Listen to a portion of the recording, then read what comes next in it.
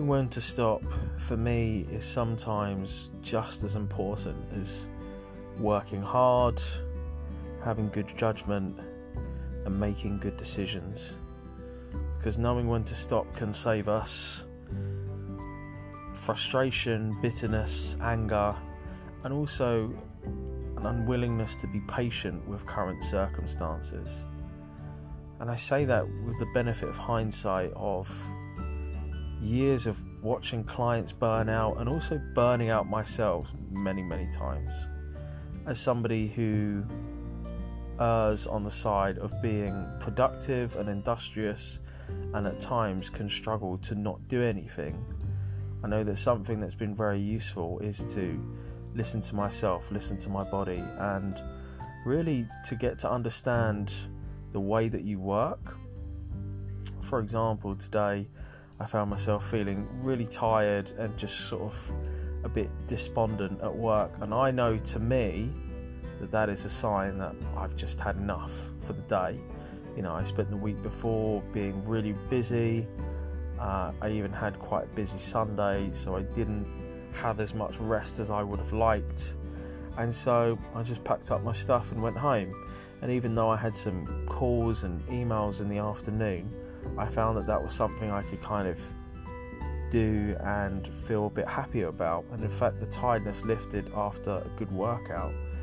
The reason why I say this is because everybody's different. We can kind of get caught up in the whole work hard, play hard culture. That person says that they're working 90 hours a week, and to be honest, it can really affect your health, because in my honest opinion, I don't really see many people who can pull off working really hard effectively. I think personally I would like to strive towards something like Cal Newport exhibits in Deep Work, which is just to work with such focus and intensity for 8 hours a day that really I don't need to work longer than that. I prefer that because I find that even if I work for longer, if my day is pitted with distractions and never-ending sort of task switching costs, then actually I really don't get much done. And I find something that's really helpful is to develop the capacity to be honest with yourself. And I think a way to think about this is, if you're not normally lazy, but you find yourself really struggling to get the effort to do anything, and even once, twice, say thrice, you still can't get going, maybe that's a sign that you just need to have a rest.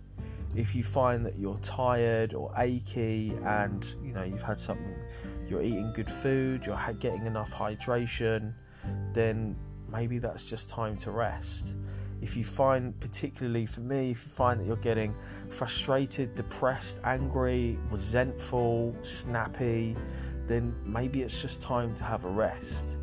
I think there is definitely something to be said for having really clearly defined hours. And hours that I personally have stuck to for quite some time now is that I tend to be in the office for 7 and out by 5, which seems reasonably long, and if I can help it, I'm out even earlier, because by having that, not checking email outside of work, I just find is so beneficial for my mental health, because otherwise my mind never stops thinking about work, and that's not useful.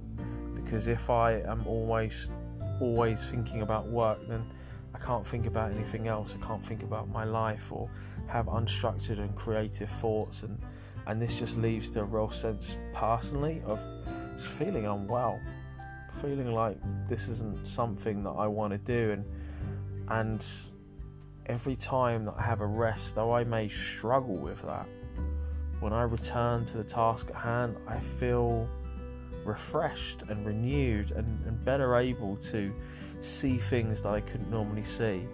And in fact, a really good adage that I learned from copywriting was, when you write something, the best thing that you can do is just let it sit. If you can, let it sit overnight. If not, at the very least, get up from your desk, go out and have a walk, get out into nature, 15-20 minutes, come back, and you'll have a fresh sense of perspective.